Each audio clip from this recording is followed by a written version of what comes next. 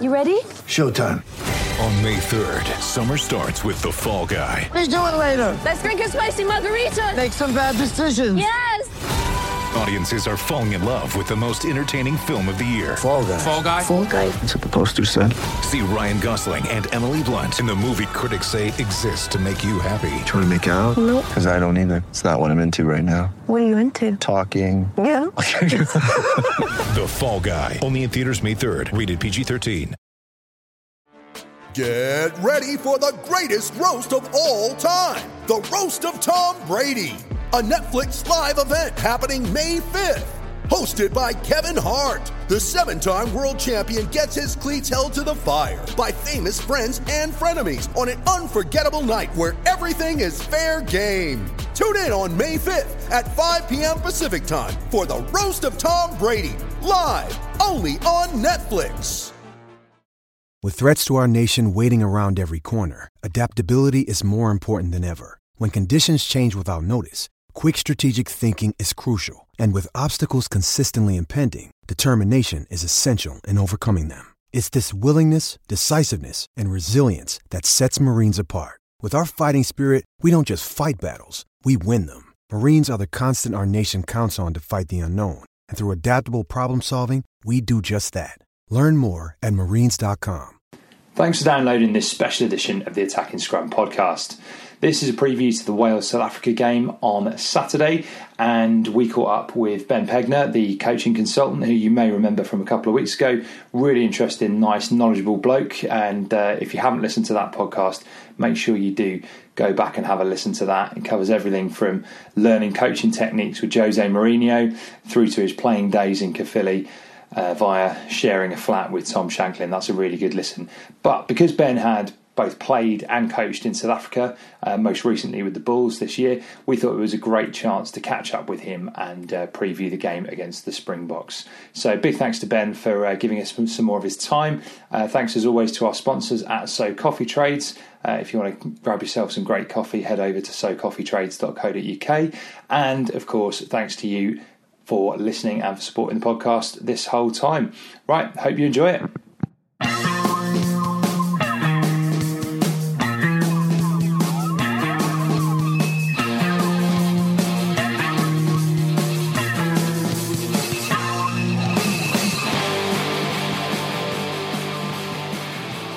So following on from Wales' victory this weekend, all eyes now head to Cardiff in what promises to be a mouth-watering encounter against South Africa.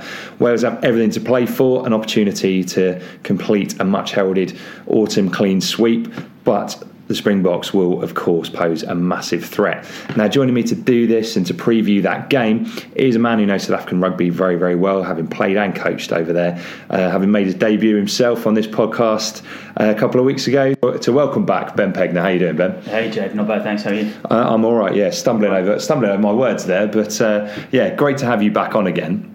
And we're going to be looking specifically at the Wales-South Africa game as part of this podcast. And yeah, I've seen you've made a furious amount of notes. You've come way more prepared into this than anyone ever does onto this podcast. So looking forward to getting stuck into that. I suppose the first thing we wanted to ask you is, having been in big coaching environments yourself, how much of this week leading up to a big game will be dedicated to examining the opposition, and how much is concentrating on your own game? Yeah, it's a great question. I think first and foremost, you want to do what you do really well. You want to concentrate on what your strengths are and play to your strengths, and then obviously you want to attack a couple of key weaknesses that you think that the opposition have. So you'll identify a couple of things, but you don't want to fill the guys' heads with too much information and analysis. Yeah. The reviews from last weekend will be primarily about good stuff, what they did well, looking at things that 90% of it, so that they've got good memories going forward into training this week, and then making the things that they've been working on and building the last few weeks, making them better.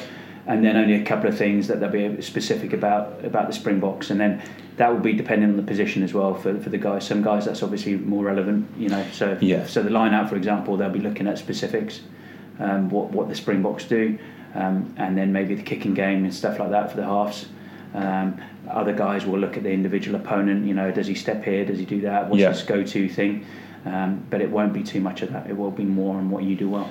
I suppose as well, we were just chatting off air about the Tonga game, which I was very positive about because it's not often, Wales have historically laboured to victory in those games, and you were pointing out kind of quite a few, a few glitches in the Wales defence, particularly going into that half-time break.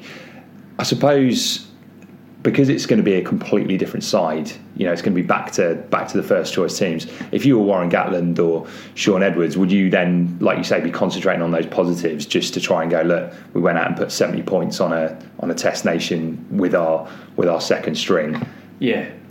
Yeah, I think I think the nature of it is you do focus on those positives. The guys who are really good, I think they do that. I think they don't dwell on the negatives. It's very much okay. We'll focus on what we've done well. What can we take out of it? What are the good things that we'll work on and do again? And just quick fixes of the things that we didn't do so well and areas to grow. Some of that that middle or the second 20 in the first half, I think is maybe. There's things that can be fixed there. They're easily addressed with guys, maybe one or two little errors that with guys who haven't got as much experience, and then they didn't get the rub of the green. They lost a line out here or whatever it might be in a certain situation, and before you know it, in international rugby, you're defending off 5 metres from your own line. And when you've got big guys, there wasn't a lot of deception, was there, with the Tongans? But no. But with when you've got big guys and they're doing something simple, then anything can happen. In a way, is that kind of good preparation for those players who will have been involved? Because I suppose, yes, of course, South Africa will bring more deception, but at the same time, you're going to expect a big physical encounter. Yeah, I didn't read too much into that, Tom. Yeah, to be honest with you, because I think probably if I'm the Welsh coach, I'm thinking, I know pretty much who you've got so many different thoughts that you're thinking of. You're thinking. We're 3 from 3, which is great. We've played okay, but we've not played amazingly well, but we're still winning, and that's always a sign of a good team. We've blooded some guys, and we've seen some guys step up. And we've given guys debuts, and they've, Jonah Holmes comes in and takes all those high balls and does really well. And other guys have just got a bit more experience at Test level. So you're just going, okay, great that we got the win, and obviously pulled away. Conditioning wise from a massive, I think it was 24 all after 45 minutes, wasn't it? And then they just pulled away. So there's obviously things before that you want to look at, but you're always looking at the positives, aren't you? And I think Warren Gatland knows what his best team is, primarily like with one or two positions. So he's thinking, great. Well, who can I add to it from the tests against Tonga? Because there was a lot of eye-catching tries, particularly in that second half. A lot of breaks from deep within the Welsh half that were, like I say, eye-catching is probably the word. There was a lot of exciting tries scored there. I suppose the temptation as a fan is to look at it and go, oh yeah, this is great. This is exactly why you need Patchell on there. But I guess the reality if you're Gatland is, yes, it's good. I'm glad he's made an impact off the bench, but playing South Africa is a completely different ballgame. Yeah, it's so different, and it's you got to respect the Tongans and the Samoans and the Fijians because those Pacific Islands are so good, but they don't have long enough together. They're thrown together. They've played all over the world. They haven't got the same benefit of coming together for camps. Some guys play in Britain, some guys in France, some in Japan. They get thrown together. They got a couple of weeks. They play the French Barbarians, and then they've got to play a Test match in Cardiff. Yeah. It's always going to happen with that. The second half, with the last 30, especially, with the strength and conditioning benefits that teams like Wales have, and that their experience as well, and being able to increase tempo or maintain tempo is always going to cause those teams loads of problems in the second half. And everybody knows that, so there's not much bearing on it once the game gets broken up, I don't think. There's obviously individuals. You can only beat who is in front of you, can't you? It's like that cliche. So I'm not being critical at all. They did a good job for what was in front of them. But again, you can't be critical of the Tongans because their backs against the wall. It's a system that's a bit broken, to be honest with you. No, I would definitely agree with that. And I think for the purposes of growing the game, we want to see a competitive Tongan side. Because how much more interesting would that be, knowing whatever games they go into, they've got a half decent chance of winning it, rather than almost playing it as an invitation? Well, yeah, exactly. I mean, that's another massive conversation, isn't it? They need to be playing Tier 1 opposition regularly, and then they'll kick on, won't they? But if you're not, then it's extremely difficult, isn't it? Same for all the Pacific Island nations, and the other Tier 2 nations as well. But no, I think against the South Africans, it's going to be a different proposition. Yeah, I think it's going to, and they know that, and it will be a completely different vibe in camp all week, I reckon. Not least because they're unbeaten in the autumn, and it's a great opportunity to beat the Springboks. What would you say? Because obviously South Africa will come into this game on the back of a relatively tough test against Scotland. I think that's a good result. Yeah. You're saying off air how hard Scotland are to beat at home. Yeah. Wales, on the other hand, have had, I don't know, I suppose the luxury of being able to rest some key players. You think Alan Wynne-Jones, Jonathan Davis, these kind of key figures.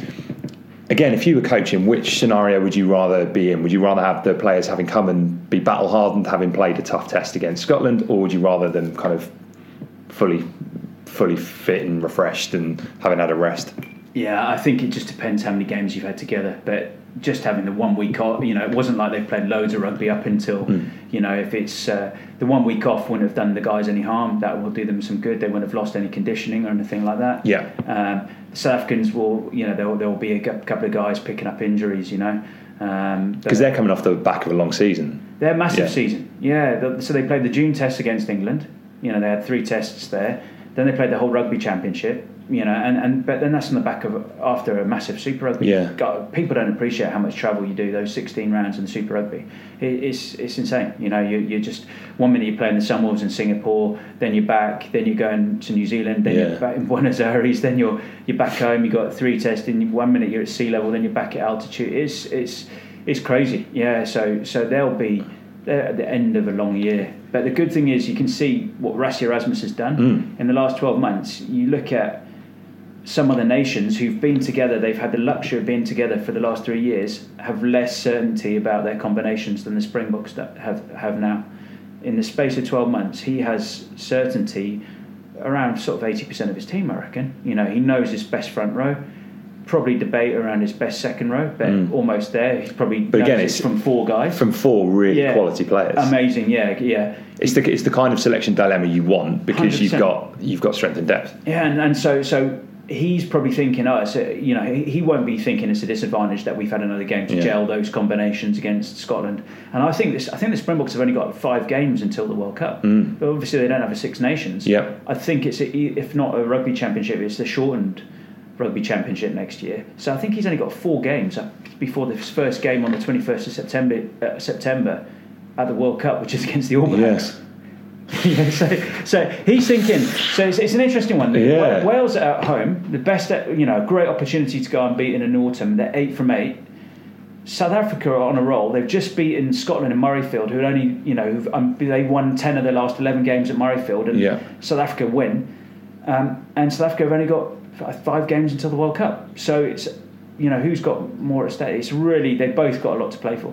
Yeah, which again, it hasn't always been the case, these autumn games. Again, I've been there on some pretty limp occasions, and this one really does feel like there's so much to play for both sides. Yeah, massive. Especially as some of those combinations are really settling. Even they weren't as settled 2 weeks ago against France, So you look at the centre pairing, Damien Delende and Jesse Creel, they're starting to form a combination, and it feels a bit more settled. The wings obviously are more settled. Your back 3 more. The front row with Stephen Kitsoff and Marks and Franz Mulherber. That you can see that they're getting more and more settled. So it's impressive. And you mentioned Jesse Creel there. Obviously, that's a player you've coached. You've had an opportunity to see him kind of really close up. What is it that he really brings to the South African lineup? Yeah, he is a world-class guy. It's one of these cliches that are good guys, etc., etc. We hear these cliches in culture, when people talk about environment and culture. He is just a champ. He's just a champion guy. He's got a champion mindset. He rocks up at training 6 o'clock in the morning every day, wants to be better. He's leading everything that he does. He's just so positive, and that's before any of his physical attributes. Yeah. So his mindset is just I am going to win. His attention to detail, his work ethic, and that's before you look at him. He's just so dedicated physically into honing his craft, being the best he can be. He is just and he's a great guy, really really good guy, honest, hard-working guy who would be an attribute to any team, any environment. And another player you've coached from within that back line as well, Andre Pollard, really does seem like they've found the 10 who's going to help them kick on now after I guess a period of uncertainty. Yeah, those two are world class. I think they could easily. I think it's a phrase that gets thrown around quite a lot. Yeah, it does. So Andre, why I say he's world class, he is. I remember speaking to him in April this year, and it was on a Friday at Loftus before I think playing the Highlanders, there in the Super Rugby game, and he didn't do any shots at goal, and I'm just walking around Loftus with him, asking him, okay, well, what's I'm really intrigued, because he's played a World Cup semi and he's done all these things, and he's only just 24 now, I think, and he's just so calm, so cool and collected, and he maintains that. He's brilliant under pressure, but he's got all the attributes you need. He can make a break.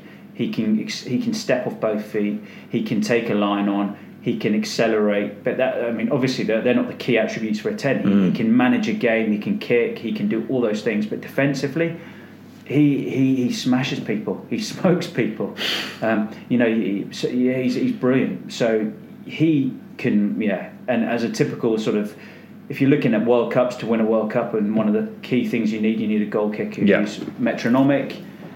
He fits that bill. Calm under pressure, great defensively. If South Africa lose him, then you're talking a completely different team.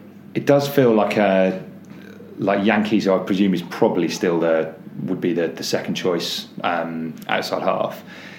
It's a very different game, and he's probably struggled to make an impact at international level. Yeah, I think fair comment. Yeah, it's a difficult one because Swayze de Bruin is the assistant coach running the attack for the Springboks. He knows Elton Jantjies really well from the Lions. He's been his coach for the last 4 or 5 years at the Lions. Knows him really, really well. Gets the best out of him, and he's mercurial when he plays well. And he people would say he's struggled to make that step up. Damien Willemse, who is the really young fly half who's played for Western Province and the Stormers this year, played at fullback the other week. He's probably, I think, going to be the second choice 10 going into the World Cup. Yeah. I think he'll develop as the second choice 10, but they'll play him a lot in other positions initially to get him game time and experience, so that he's in and around that 23, and then he'll step in. And I think you'll see the scenario where he comes in maybe as the 10 and Andre moves to 12 with Jesse at 13, and then you've got that Pollard Creel combination is really good. I think Jesse is far from the finished product. That's what's scary. Why I said maybe world class is a big statement, but I think he's 23.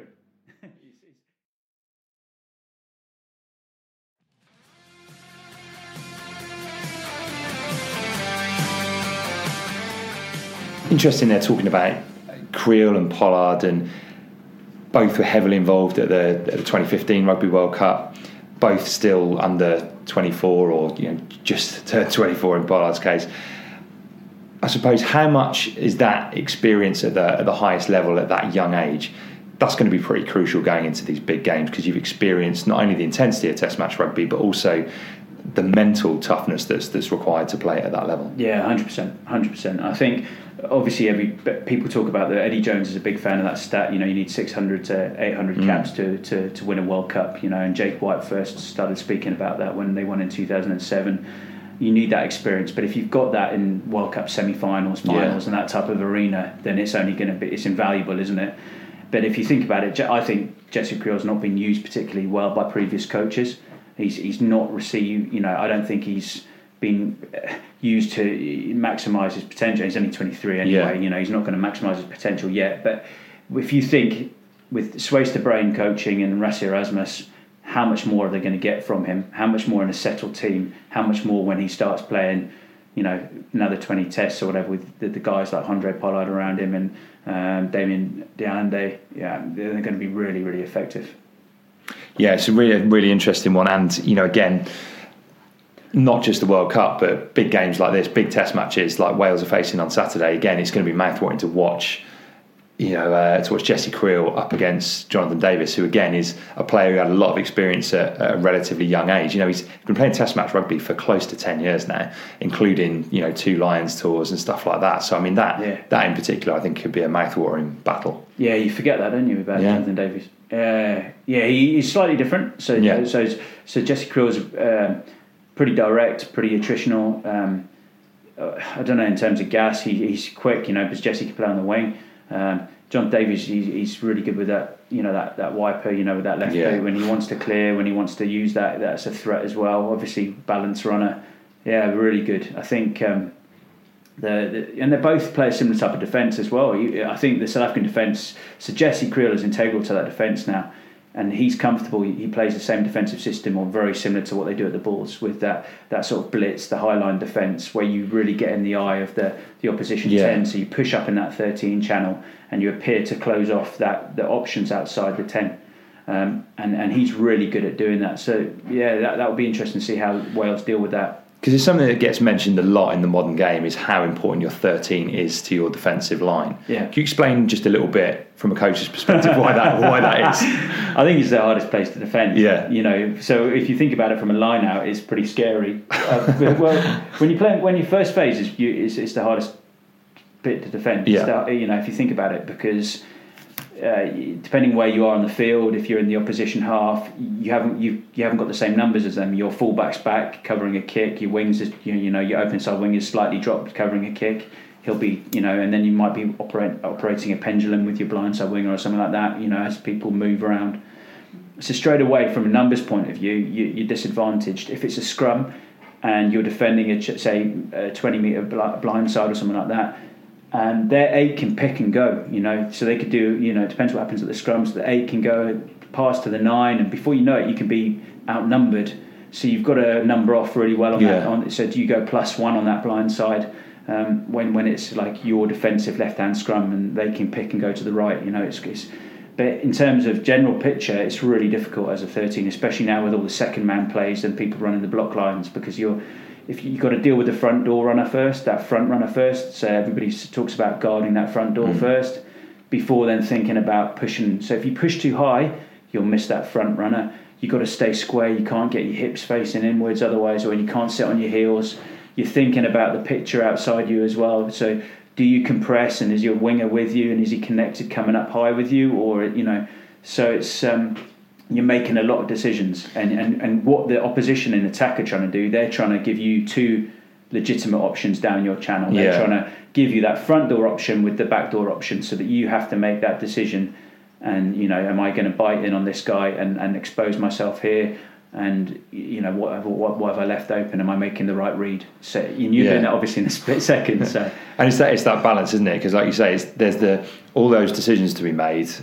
So there's the real thinking aspect that goes into it. But then, like you say as well, there are occasions where you're going to have a massive opposite number steaming into you as well. Yeah. So it's like you can't be hesitant, both, can you? Yeah. If you're on that gain line and you're flying up, I think when they do it best is when they're really aggressive, and I think that suits Jesse Creel and those guys anyway. Andre, if they fly up hard, where it's a bit different is if you come up hard but stay square and stay quite straight. I think that the Springboks, especially against Scotland, they came up hard and they were exposed a couple of times, and I think Wales will look to do this on the weekend. They'll look to go out the back and use the second man plays. They'll probably do 2 second man plays in a row and try and go around the 13. Yeah. So they'll try and find a disconnect between the 13 and the winger, and they'll try to go out the back and then out the back again, and use those front runners as decoys. When South Africa did it against Scotland at the weekend, so they came up, but then they angled inwards as well, and they turned their hips inwards, and I thought that exposed them a bit, and it wasn't always necessary. When the really good try that I think Peter Horne scored for Scotland, that's what happened. They came in and they couldn't get man and ball. I think it was Jesse Creel couldn't get man and ball on Hugh Jones. He got that pass away. They attacked up the left-hand side, and then they got a few more passes and they scored. And that's what Wales will be looking to do. So that could be a potential opposite. And again, you kind of all roads seem to lead to this 13 channel at the moment, don't they? But again, if you can get half a yard space for Jonathan Davis. Not only is he so strong and he's kind of deceptively quick, but he's got that massive fend on him as well. That can be match winning tries made right there. Yeah, I think in terms of one of the areas they'll be looking to exploit, they'll definitely. I'd imagine that they will be thinking, we've got to get round the back, use those second man plays, the block play, but use the decoy, go out the back door and go round them, and try and exploit that space, and that's always hard to defend anyway. So.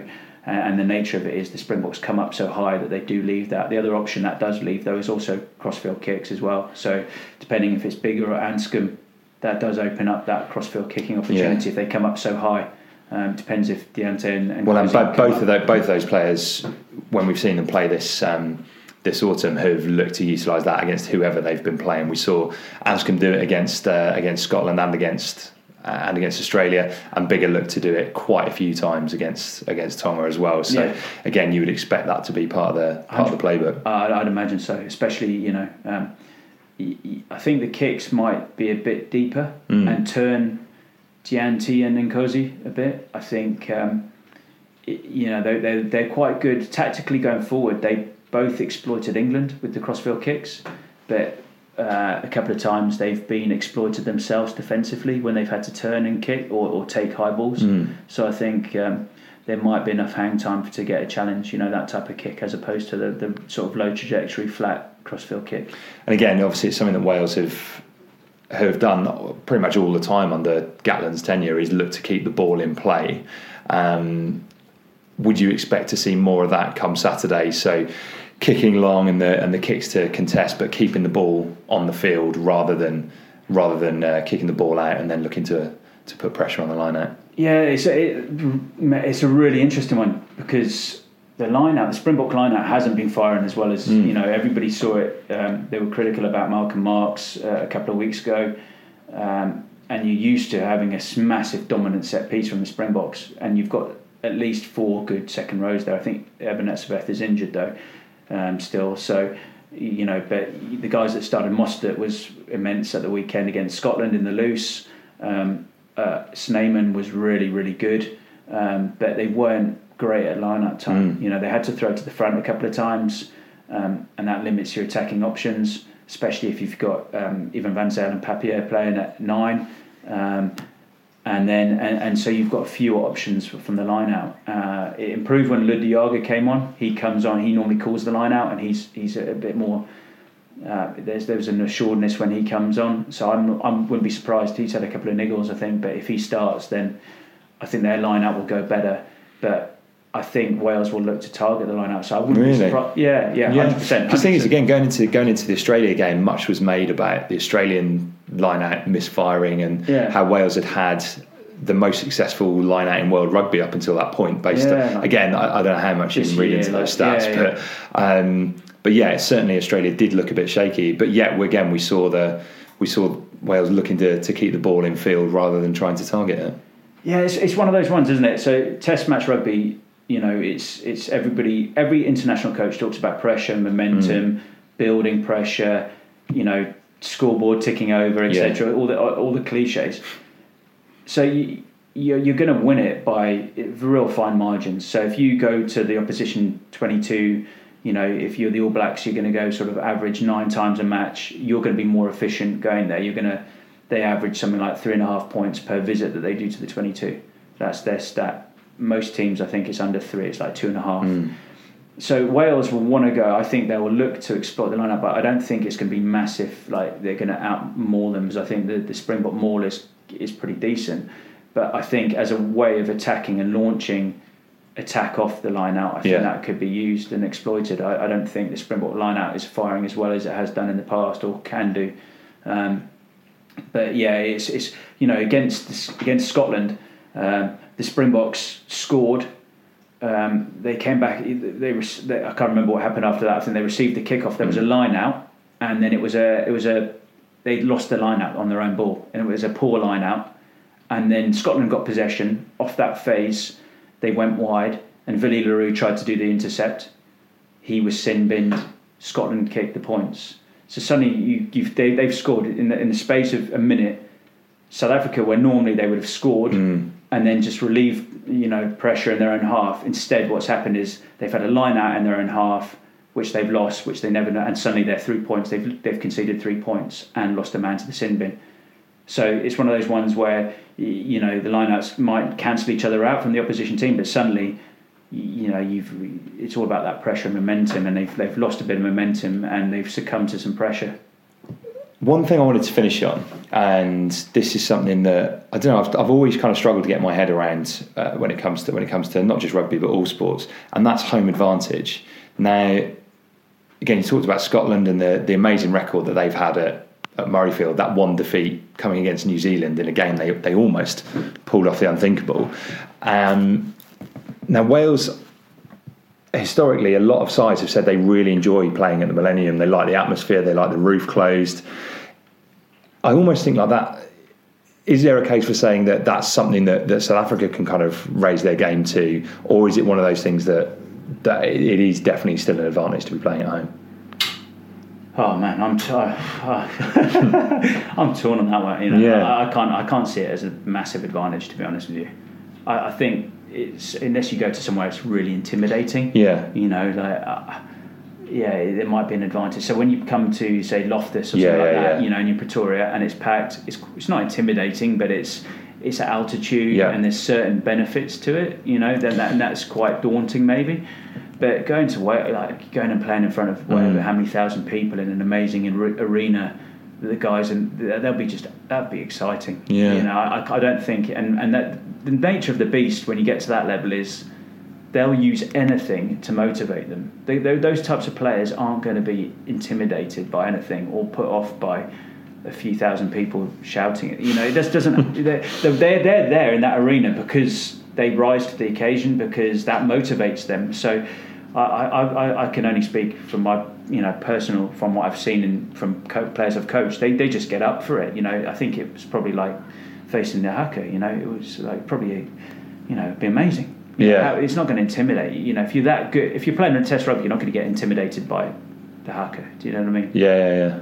I don't see that. So I just see it as a privilege to play in an amazing arena, and both teams will be loving it.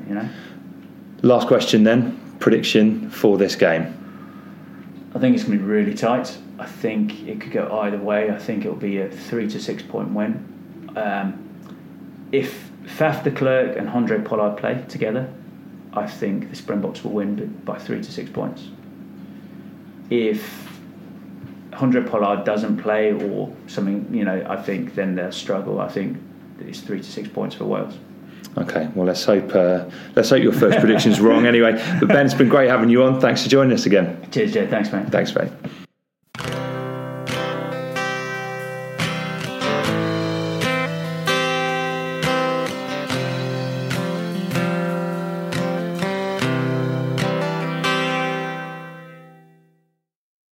Sports Social Podcast Network.